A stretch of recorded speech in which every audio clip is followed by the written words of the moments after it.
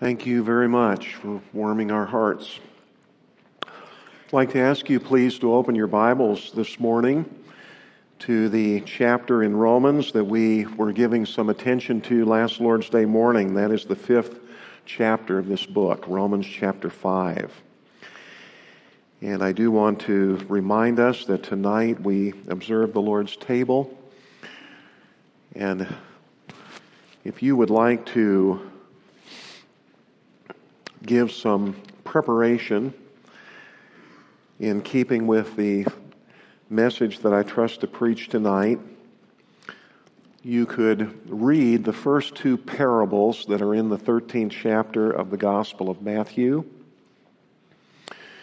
I want to preach tonight on the fearful danger of being nothing but a tare in a congregation like this.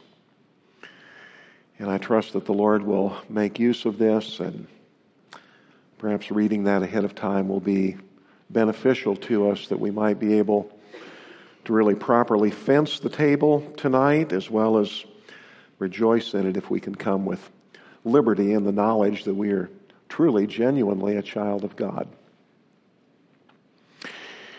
I want to begin our reading this morning with the 5th verse of this chapter. I hesitate to do that from one standpoint because it breaks into a sentence, but I think we'll be able to do so and have the clarity that we need. Romans chapter 5. And verse 5 begins by speaking of the confident expectation, translated hope here, the confident expectation that we have of our justified standing before God and our having peace with Him, verse 1, through our Lord Jesus Christ. And we're told here that that confident expectation does not disappoint for this reason.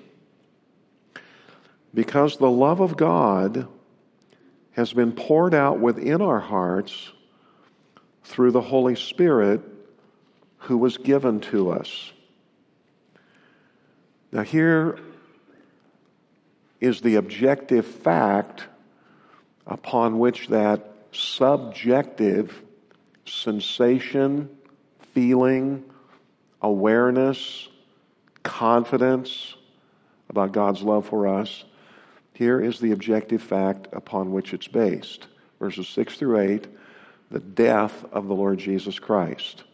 While we were still helpless, at the right time, Christ died for the ungodly.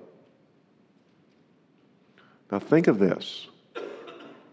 One will hardly die for a righteous man. Though there can be exceptions to that.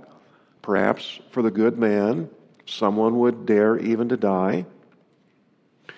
But God demonstrates, the King James translates that commendeth, the idea being recommends. God demonstrates His love toward us in that while we were of the completely opposite character, we were not righteous, we were not good. What Paul is explaining here is that the outstanding evidence, demonstration of the love of God the Father for us, not just the love of the Son, He dies for us. But God the Father sends Him to die for us, does so out of His love for us. The outstanding demonstration of that is the character of the people for whom He died. They were not people of good character. The words that are used in this passage for them are those that are helpless, that is, that they are people who have no means whatsoever of commending themselves to God or escaping who and what they are. They are sinners. They are the ungodly. And he'll say in the 10th verse, they are actually the enemies of the Father who sent the Son to die for them. Now, folks, we are in this passage, as we've been in a number of scriptural passages now, because these are all passages that are helpful to us in keeping with the series with which we're engaged on Lord's Day mornings. And that series, as you know, is based upon one of the New Testament's last admonitions to Christian people. It's found in the last of the letters to us, the book of Jude. And we're admonished there to keep ourselves in the love of God.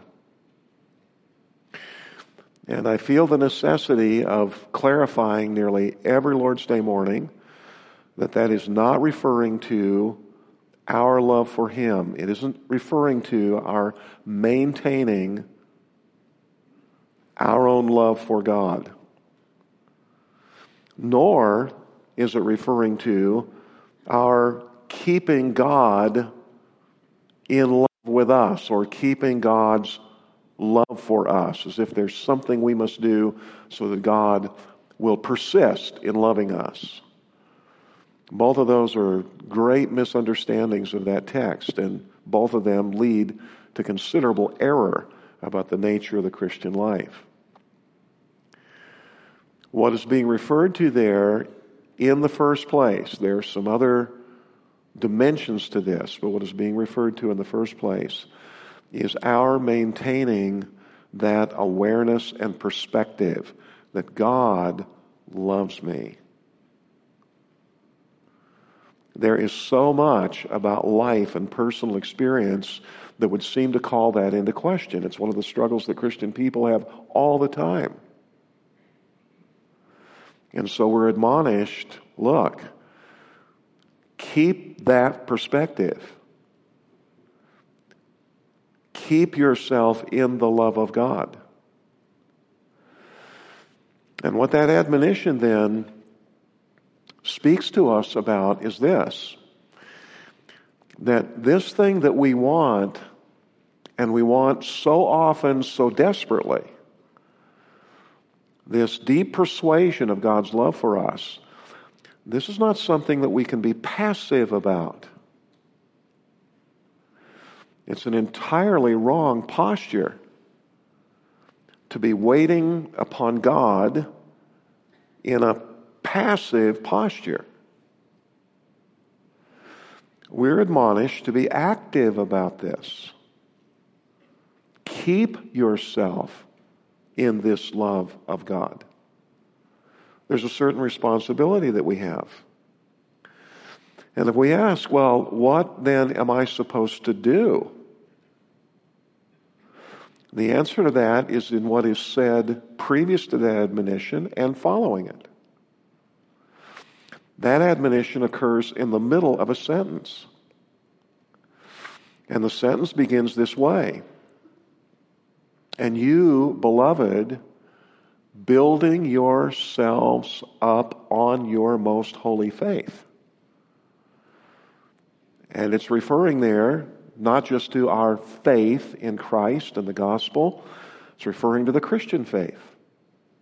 What we would call the totality of our good confession of the theology, the doctrine, the instruction of Scripture.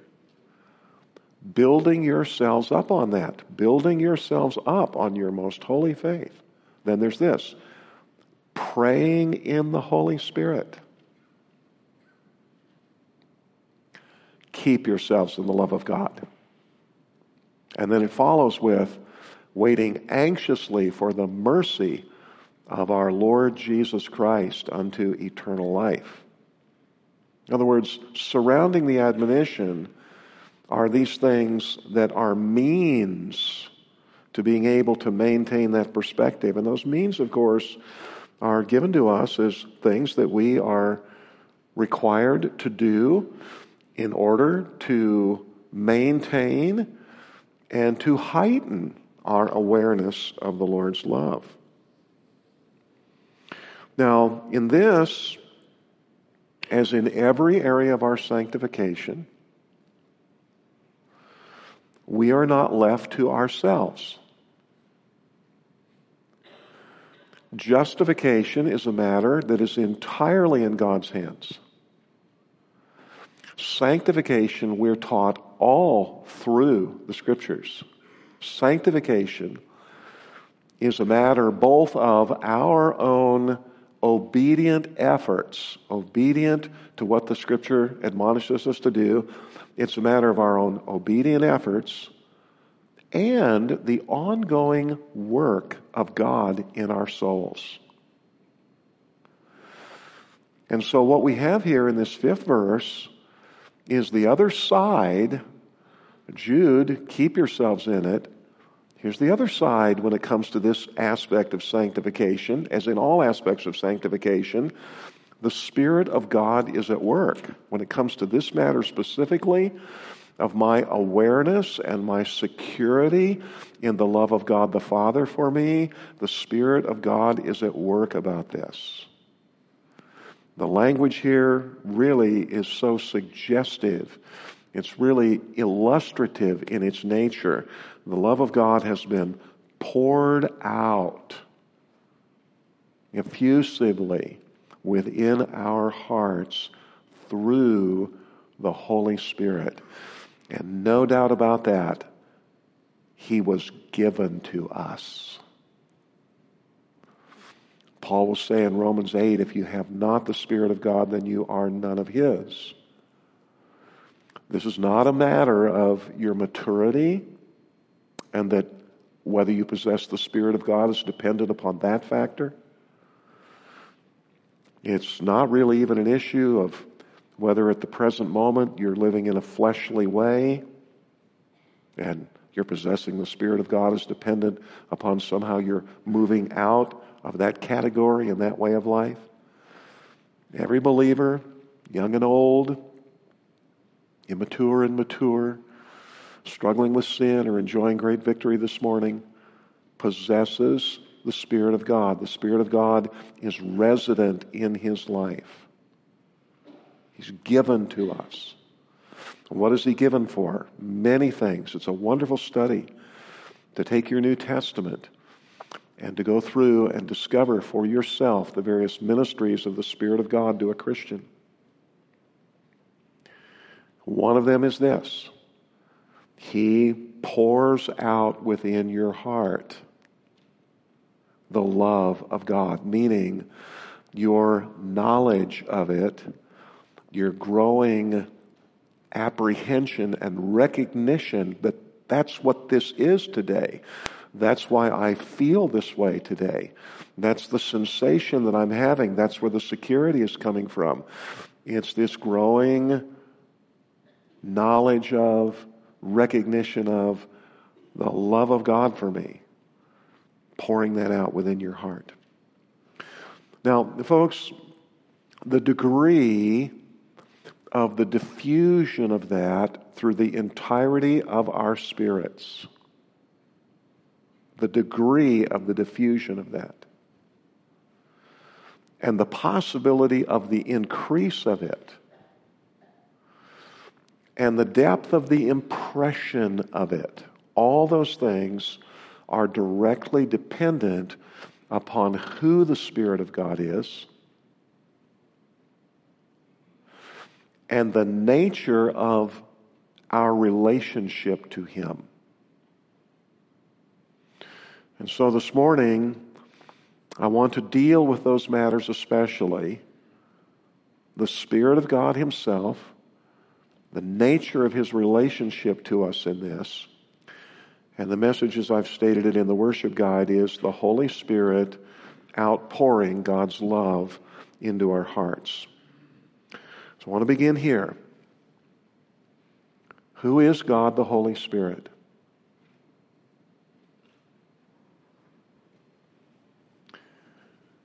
Are you sure that you are certain about that matter? Because I want to say again, the degree of the diffusion of His love through your spirit,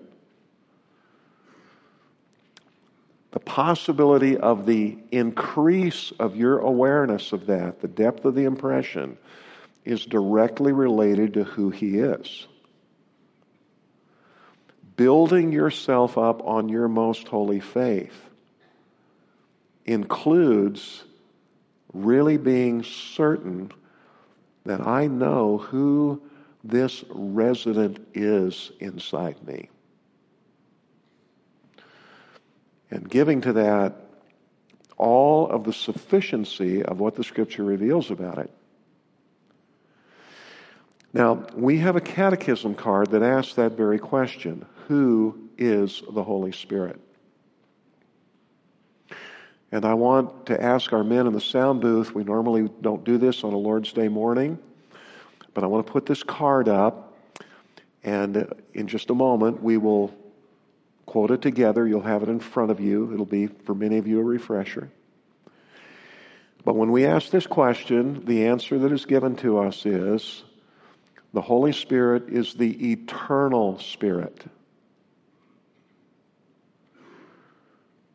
We are introduced to Him in the first 2 verses of our Bible. Back then, before the creation, He is there. He is the eternal Spirit, proceeding from the Father and sent by the Father and the Son. That would give to you the impression that He is someone who is subordinate, proceeding from the Father, sent by the Father and the Son. I give you the impression, perhaps, even that He is an inferior. Not so. That's what the next line is safeguarding. But of one and the same essence, majesty, and glory with both.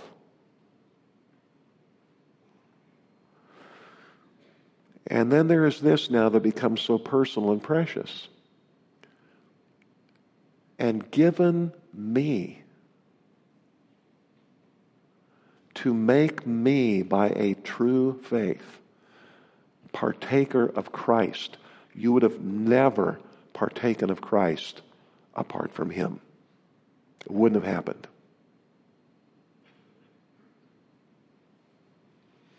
And Jesus explained to Nicodemus, it's as mysterious as the wind, as to how that happened. We sing it, I know not how your Spirit moves, convincing men of sin and creating faith in Jesus Christ.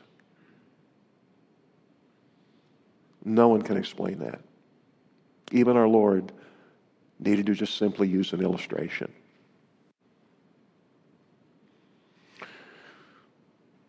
To make me by a true faith partaker of Christ, and there's this, folks, and all His benefits, that He may comfort me. That is, the Spirit may comfort me. He's the comforter, Jesus said. And He will never leave me nor forsake me, and abide with me forever. Let's say that together in answer to the question, who is the Holy Spirit?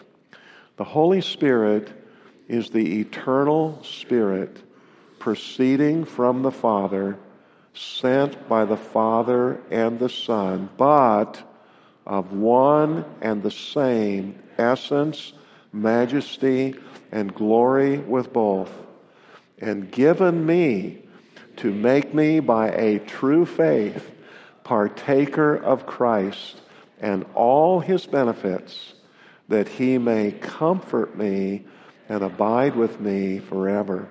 Amen. And brothers, you can take that down if you would, please. There are 4 points from that answer that I want to give some attention to this morning. And I'm doing it so that we can build ourselves up on the Christian faith, and in doing that, we can experience somewhat of what this 5th verse is speaking about. And the first thing that I do want to call your attention to is the fact that we're told here of His being the eternal Spirit and of one and the same essence, majesty, and glory with both the Father and the Son. Now, folks, think of all that means. One of the earlier catechism questions asks the question, What is God? Well, the answer that that card gives is answering what the Spirit is. If He's of one and the same essence, majesty, and glory with both the Father and the Son, then the answer to that first question, what is God, is the answer to what the Father is, and what the Son is, and most certainly what the Spirit of God is. And it is this, that God is a Spirit.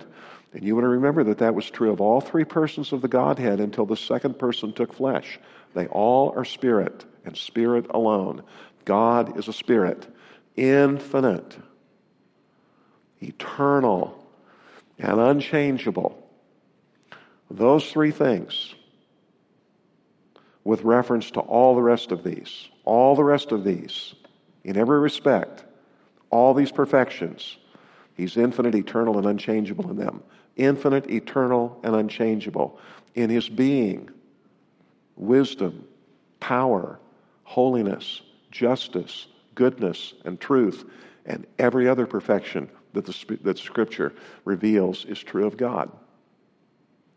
The Spirit of God is all of that.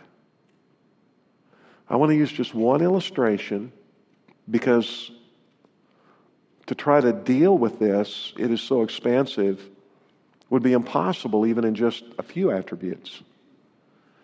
But folks, let's take this one. When David writes the 139th Psalm, he's marveling over several of the perfections of God, and one of them is this. He asks this question, whither shall I go from thy Spirit?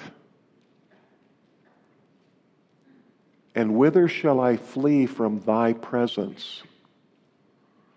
The Spirit and thy are obviously the same here. He's speaking to the Lord. He singles out the Spirit. Everything he's going to say now of the Lord is true also of the Spirit, and it's this, that you can't go anywhere that the Spirit of God is not. Whither shall I go from thy Spirit? Whither shall I flee from thy presence? Now, let's just take up some possibilities. For instance, if I ascend up into heaven, thou art there.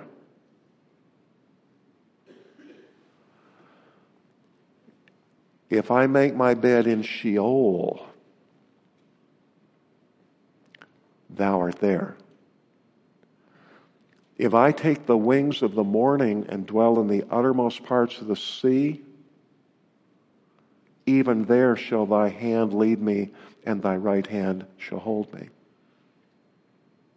Now let me just, for a moment, expand on this. When God wanted to impress upon Abraham the innumerable multitude that his descendants would be, he took him out in the night and asked him to raise his eyes to the sky and attempt to count the stars. This is many, many centuries before Christ. There is no artificial light out there to, in any way, interrupt and make difficult the seeing of the heavens. Have you ever been in a part of the world where you've been able to look up and you can actually look out through the edge of the Milky Way? It puts you on your back on the ground. It's absolutely overwhelming. Abraham would have just had to shake his head. He might have just actually chuckled and said, I can't even begin. Now, folks, use that same illustration and think of God wanting to impress upon us that His Spirit is so immense, He is so infinite and boundless, that if you ascended up into heaven, think of God saying, I want you now as a 21st century person with all of these centuries of discovery behind us and everything now that we know about the depths of outer space, really the uncountable light years out there. If you ascend up into that, you cannot go anywhere that the Spirit of God is not. Put all of your scientific learning to use in this, like Abraham attempting to count stars. And I'm saying that because when we think of the Spirit of God indwelling us, we have this impression of His contraction into something very small inside. When in fact, this is what is inside. The immensity of the Spirit of God. And then, folks, I want to call your attention to this secondly. We're told here that He proceeds from the Father and is sent by the Father and the Son. Now that is language that is used by our Lord in the Upper Room Discourse. The word proceeds and the word sent. And those are terms that theologians understand to be very significant terms. What I want to point out, without going into any detail about all of that theologically, what I want to point out is that there must be some reason that the Son of God would even tell us that. Everything else that He says to us in those chapters about the Spirit of God and His sending the Comforter to us, all of those other things tend to be very heartwarming. Many of them are relational in their nature.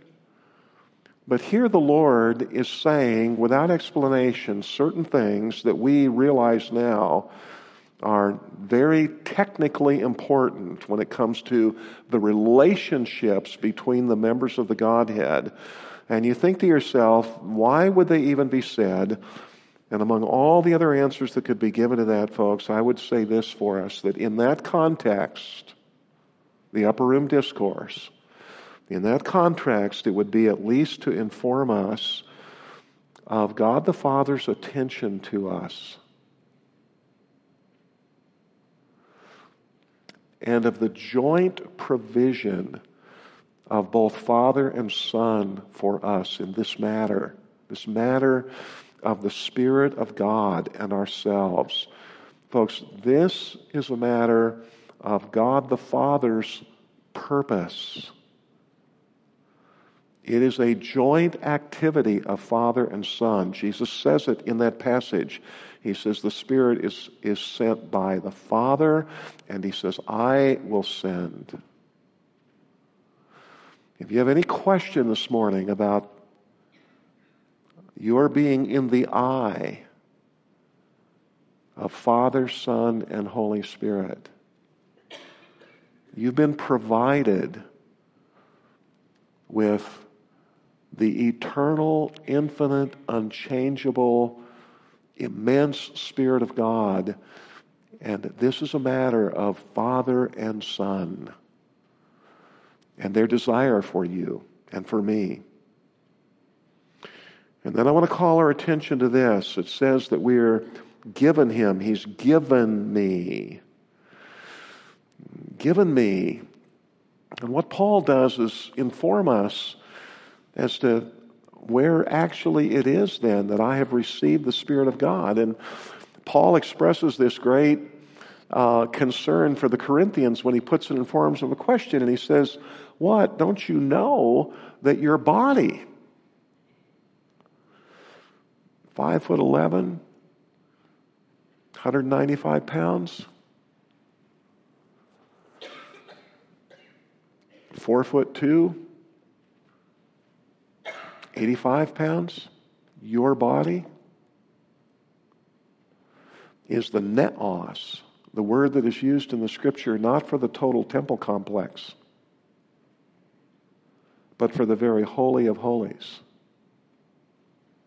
Your body today, if you have been regenerated, if you've been born of the Spirit, your body is the neos of the Holy Spirit today. And folks, it isn't just our bodies. He actually resides in our spirits. He resides in the part of us, for instance, that Galatians 5 says is where the flesh itself tends to express its lusts.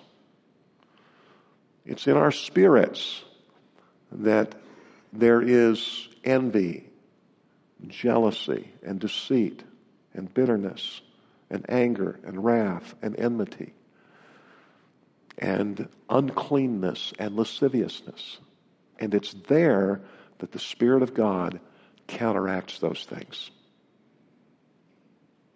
And that what He spawns and nurtures is love and joy and peace and gentleness and goodness and faith and meekness and long-suffering and self-control. It's in our spirits.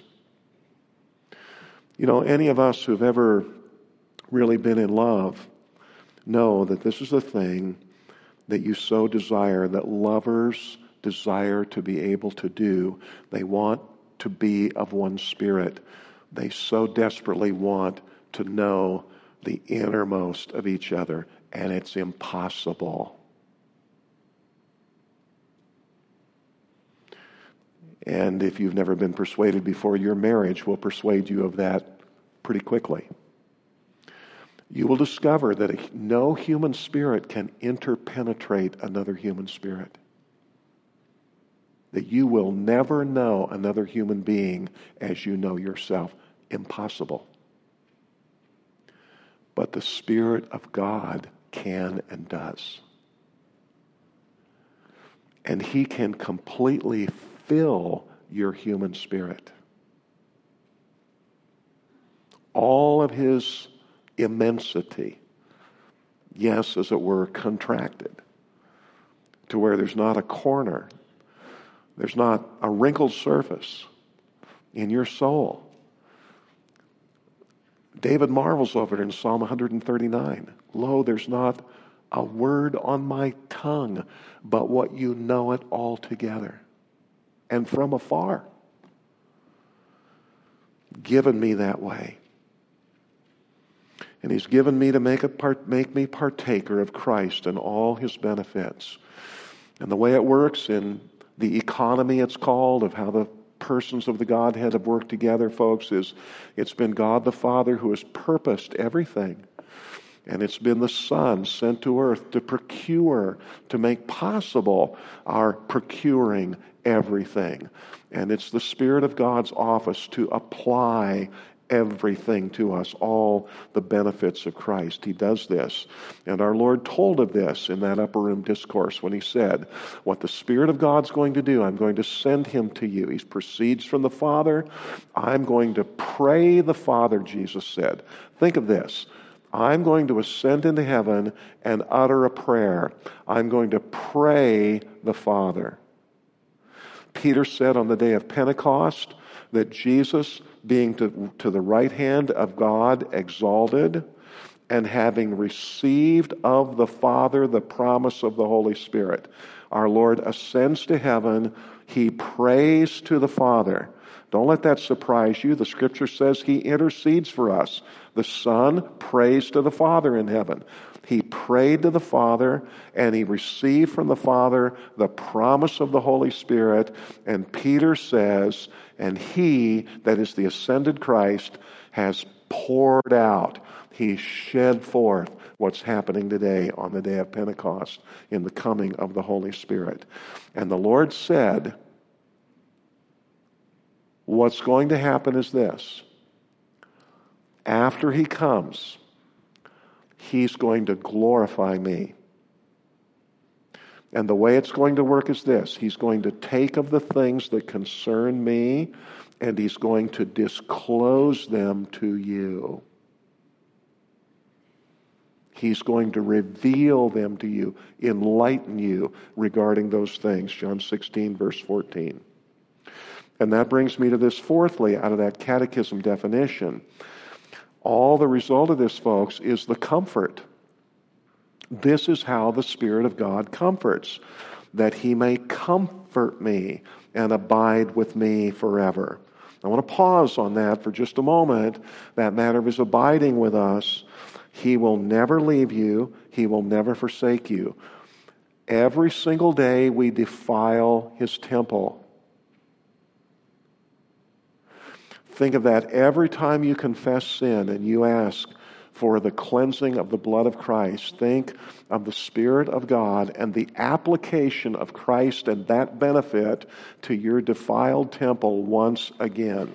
Once again, He cleans it all up. He scours it all out. He washes it thoroughly until your spirit is white as snow again. He does it again and again and again. And He will never, ever leave you. He will abide with you forever in that and all His ministries. And all of it is intended to comfort you. One of the great comforts that He ministers to us is assurance that we are actually a child of God. And Lord willing, when we gather again tonight and we give attention to this matter of the fearfulness of being nothing but a tare in a whole parcel of the field that is filled with genuine children of God, genuine wheat, by the grace of God, as we consider that fearful possibility, everyone here who is truly a child of God will experience tonight the ministry of God's Spirit comforting you with the fact you do belong to Christ. You're genuine. That's His ministry. And another of His great ministries of comforts, folks, is evidently this: pouring out within our hearts the love of God. Let's turn our attention to that now. This is the person that God has sent to do this for us. And now there is this matter of His actually accomplishing it. Think of your heart this morning. Think of how insecure it often is. Think of how fearful you often feel. Think of how tremulous and doubting and ignorant and guilty. And what the Spirit of God does is pour out in all of that heaving, hurting, confusion of your heart. He again and again pours out effusively the love of God. How does He do that? You ever wondered about that when you read this verse? How does He do that? Well, not always in the way we think. Here's what we typically think. We typically think in terms of what you would call a kind of a momentary embrace. You could use the word almost hug. Then I've told you before of the Puritan Thomas Goodwin's illustration for this. It does occur. It's real. There is this matter of, in a moment, sometimes unexpectedly, sometimes in answer to a direct cry that we send up, Lord, I desperately need a sense of your love for me today. Sometimes this, Goodwin says, is exactly how it happens. If you ever watched a man and he's walking down a road with a little child, and the child is happy and he's secure in his father's presence, and he's scampering about, he's down in the ditch, or he's over the way in the field, or he's up the road ahead, or he's lagging behind. He's here and there, and his distance from his father is not greatly concerning to him because he can see his father. He knows that is his father. But every once in a while, the child will draw near to his father, and you watch, and the dad will give him a hug. He'll put his arm around him and squeeze him. Goodwin says that is what the Spirit of God does sometimes, and especially when you make this attempt to draw near to God. You have the sense of being embraced. But folks, that is not the primary way this happens. That's what we think, and that's what we're waiting for, and that's often what we're disappointed about because it doesn't seem to be taking place. when actually the primary way that we are given the impression of this is in keeping with what Jude said to us. Beloved, build yourself up on your most holy faith. When you do that, the Spirit of God takes the things of that Christian faith, especially those things that are centered in Jesus Christ, and He discloses them to you. And that is heartwarming. That's like the two on the road to Emmaus. Did not our hearts burn within us while He spoke with us, by the way? So, folks, when it comes to this matter then of wanting more of a sense of the love of God for me, how actually does that increase? It increases in this way. I want to show you that in a cross-reference. And I'd suggest that you write this one on the margin of your Bible right here by verse 5, so that you keep together two things that we so often separate, and we ought not separate, and it's our separation of them that actually is depriving us of much of a sense of God's love for us. The passage I'd suggest that you put as a cross-reference here is Ephesians 3, verses 14 to 19. Ephesians 3, 14 to 19. And then I'd like to ask us to turn there. But what I want to begin with is the 17th verse. We'll come back to verse 14 in a moment, but go to verse 17 with me. You got that written in the margin of your Bible, Ephesians 3, 14 to 19. And now turn there. And remember what we're attempting to do. We're attempting to understand this matter of how the Spirit of God pours out this knowledge of and then this sensation of the love of God for us, how He does that. Well, here is the primary way He does it. Paul says in verse 17, excuse me, that Christ may dwell in your hearts through faith, and that you being rooted and grounded in love. That's not talking about your love for someone. It's talking about your being rooted and grounded in God's love for you, may be able to comprehend with all the saints. All right, this is something, folks, that every Christian is supposed to have the experience of, all the saints. You may be able to comprehend. And now look at this. This, folks, is going to be as vast as these things we've been talking about, distances in the outer regions, immeasurable, and we're going to be told in the next verse, actually unknowable, and yet there's this language that you may be able to comprehend the breadth and length and height and depth, and to know the love of Christ, which actually, in the end, it's always going to surpass all the knowledge you could ever garner in a lifetime. And that you may be filled up to all the fullness of God. Now, here are the words I want you to note. Folks, you can see that this passage is talking about what we're talking about. My knowing God's love. And the language, verse 18 is this: comprehend. And verse 19, know.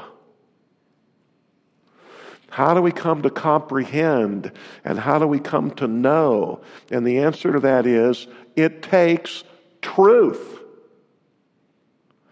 It's the Christian faith to which I am more and more enlightened, that is disclosed to me by the Spirit of God as I deliberately and intentionally attempt to build myself up in the Christian faith. And there's this as well. Look at that 14th verse now. Paul says, for this reason I bow my knees before the Father. Verse 16, 16, that He would grant you, keep going, that He would grant you according to the riches of His glory. Now look at this line, to be strengthened with power through His Spirit in the inner man. Drop to verse 18, so you may be able to comprehend this love of God. You can see the connection of, you read the passage on your own. I'm having to just sort of skip down through the really operative words in that text. But it's very apparent, folks, that this matter of really comprehending the love of God for me is not a matter primarily of my just saying, Lord, give me an embrace today, but it is a matter of what Jude said, building yourself up in your most holy faith and praying in the Holy Spirit. And it could be, couldn't it, that so often we're asking the wrong questions. We're asking the questions of, Lord, if you truly love me, why don't you lift my spirits today? If you truly love me, why don't I feel comforted? If you truly love me, why don't I have my heart warmed? And really, we need to ask ourselves some other questions. I need to ask myself from time to time, how intentionally am I turning to the things of God this morning? How deliberately am I actually reading my Bible concerning the greatness of the Christian faith? You know, folks, you can put it down on this very specific kind of level. Did you read in your Bible anything this week about your sin? About the depth of your sin, about the ungodliness of your sin. Verses 6 through 8, that's how the Spirit of God ministered to us last Lord's Day morning. He talked to us about our sin.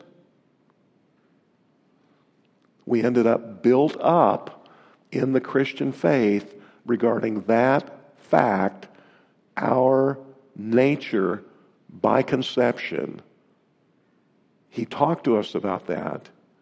And what was the result in many cases? An overwhelming sense of the love of God for us. What have we read in our Bibles this week intentionally about our sin? About God's judgments? What have we read in our Bibles about the ways in which God has taken people out into eternity? The fearfulness of some of those means, some of the things that they've experienced in their earthly bodies as God was taking them out into eternity. What have we read that the Christian faith reveals to us about the world to come, about the fallen angels that Hebrews says to us that Jesus Christ did not lay his hand upon, and it is not God's intention to ever save them? Build yourself up in these things of the Christian faith. The mystery of the incarnation. Folks, I could put it so plainly here. This is not to chide. It's just actually to put some things within our hands to use. But take out a single catechism card. Take out just one catechism card and look those scriptures up and dwell on the things of the Christian faith. And as you listen and as you read something, the Spirit of God, pray in the Holy Spirit. The Spirit of God is often pleased to take those things, enlighten our eyes to them about our true religion, the religion as it is in Christ Jesus, and we feel the warmth spread. And really all that was required is that we would strike a match. That we would take a catechism card and strike a match concerning our most holy faith. It's a blessed thing, folks, to know that this is not just left entirely to a sovereign choice of God, but that sovereign God says to us, you actually can keep yourself in this by building yourself up on your most holy faith and praying in the Holy Spirit. And it is a blessed thing to do this. And I want to bring us to a conclusion by pointing something out. If you'll turn back with me, please, to that 5th chapter of Romans. I really shouldn't leave this out. If I leave this out, there are going to be people left here this morning who really needed what I left out.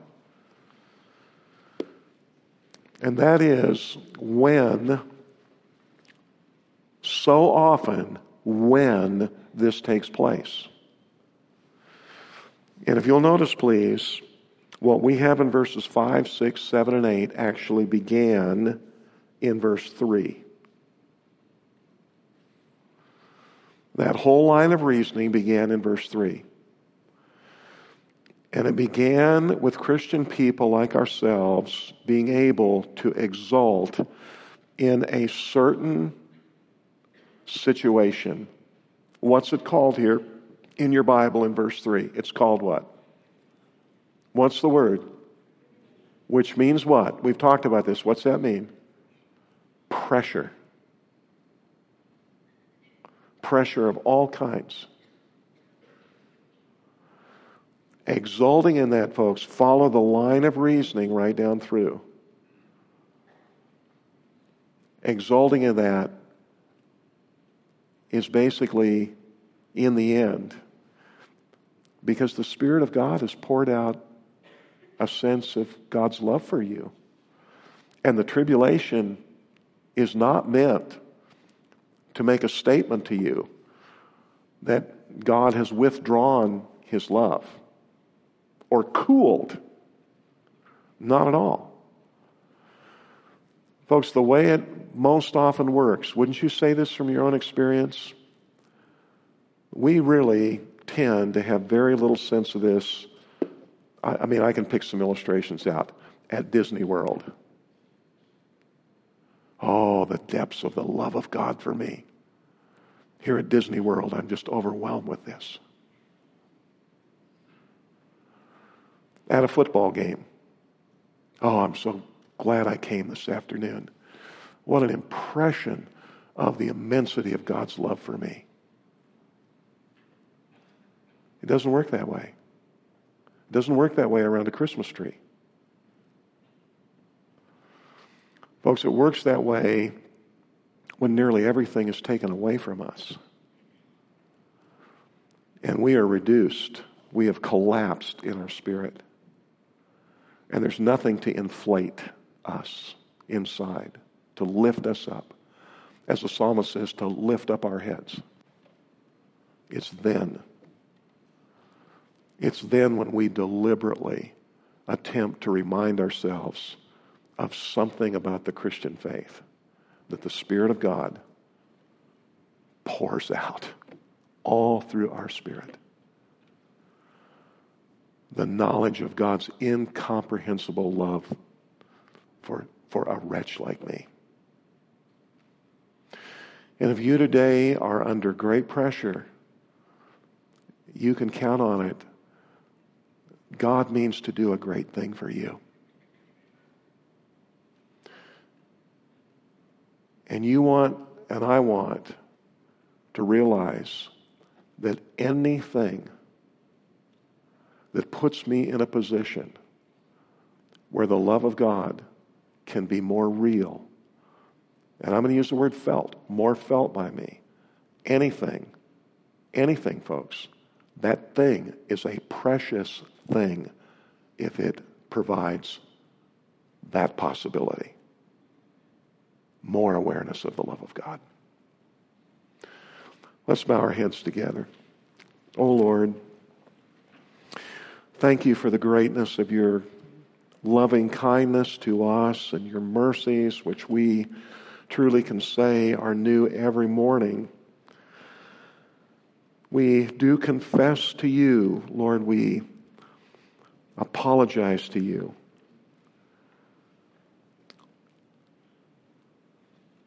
for how slow we are to take note of your daily mercies to us. Every one of them an evidence of your love. Even the sunshine and the rain today, sent by your love. And we pray, our Father, that you would enable us through the remainder of this day. Lord, grant that we not, help us, we pray, that we not walk out of this auditorium this morning into a different atmosphere in our spirits. Help us to retain this. These things concerning the Christian faith. And grant, our Father, that they would continue to have a diffusive ministry of your love in our spirits today, all through the day. We'll praise you for it. We ask you in Christ's precious name. Amen.